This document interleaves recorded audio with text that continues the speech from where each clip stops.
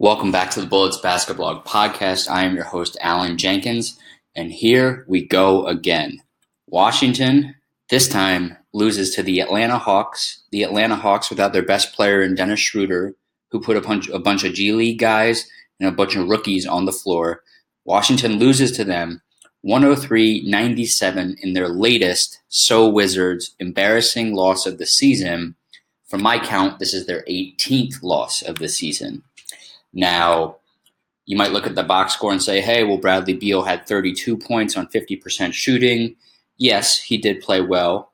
Kelly Oubre was better tonight. He looked like he found his jump shot a little bit, was 3 of 7 from three-point range, was 2 of 35 in his past 6 games, so obviously that's an improvement. However, he did miss all 6 of his 2-point attempts. Otto Porter, 10 points, but he only took 9 field goals tonight and only took 3 3-point attempts. Not ideal when your best 3-point shooter only takes 3 3-point attempts.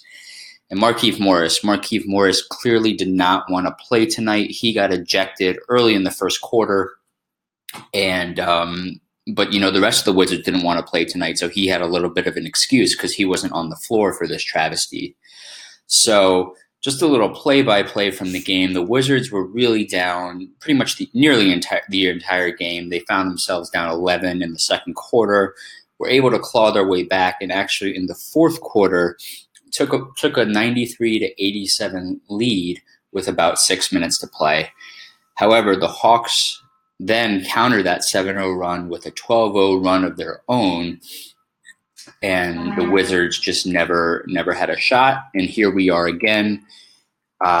Wizards with their latest game where they play down to their level of competition, lose. And Scott Brooks was not happy after the game. The locker room was described as very tense.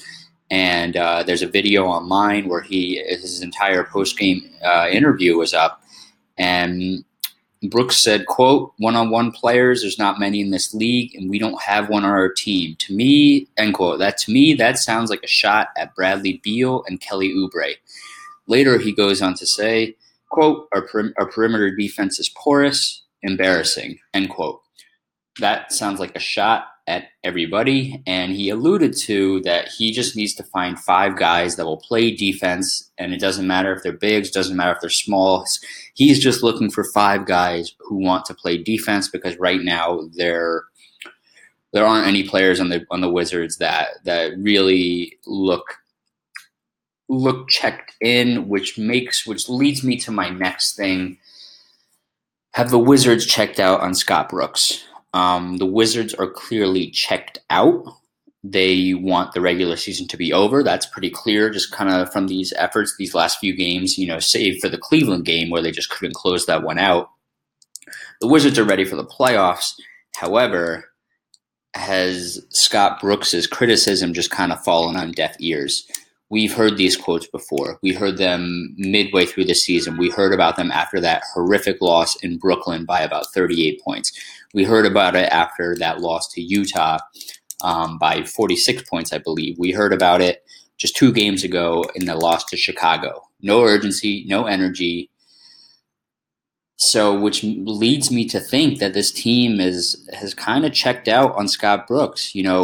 How many post-game interviews does he have to come out and call? No, he didn't call players out by name. He called the entire team out and alluded to certain things.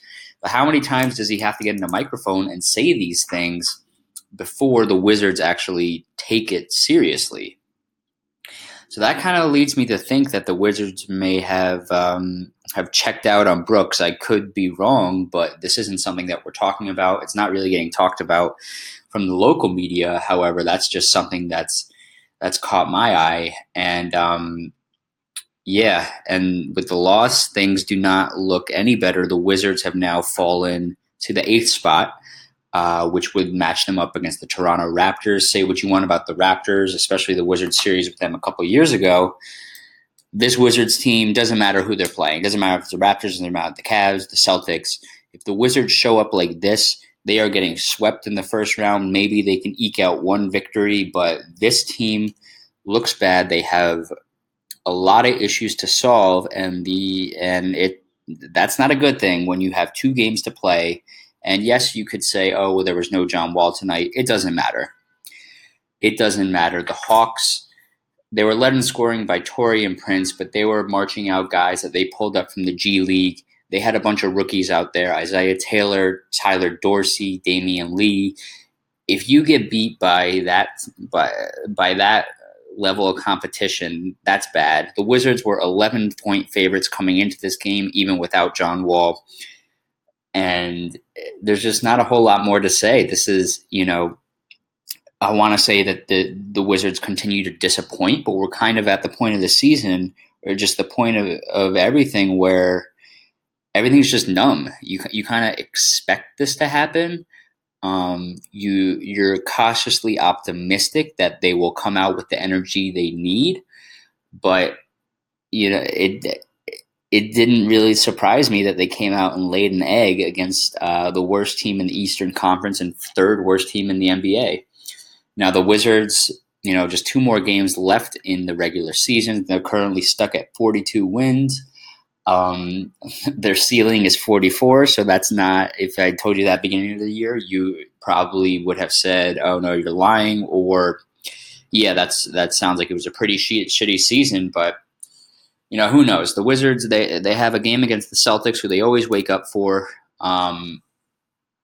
Celtics will probably be resting a lot of their players. John Wall will be playing in that game, but then the very next night, the Wizards will be in Orlando to close out the season. The big thing is the Wizards really can't be scoreboard watching.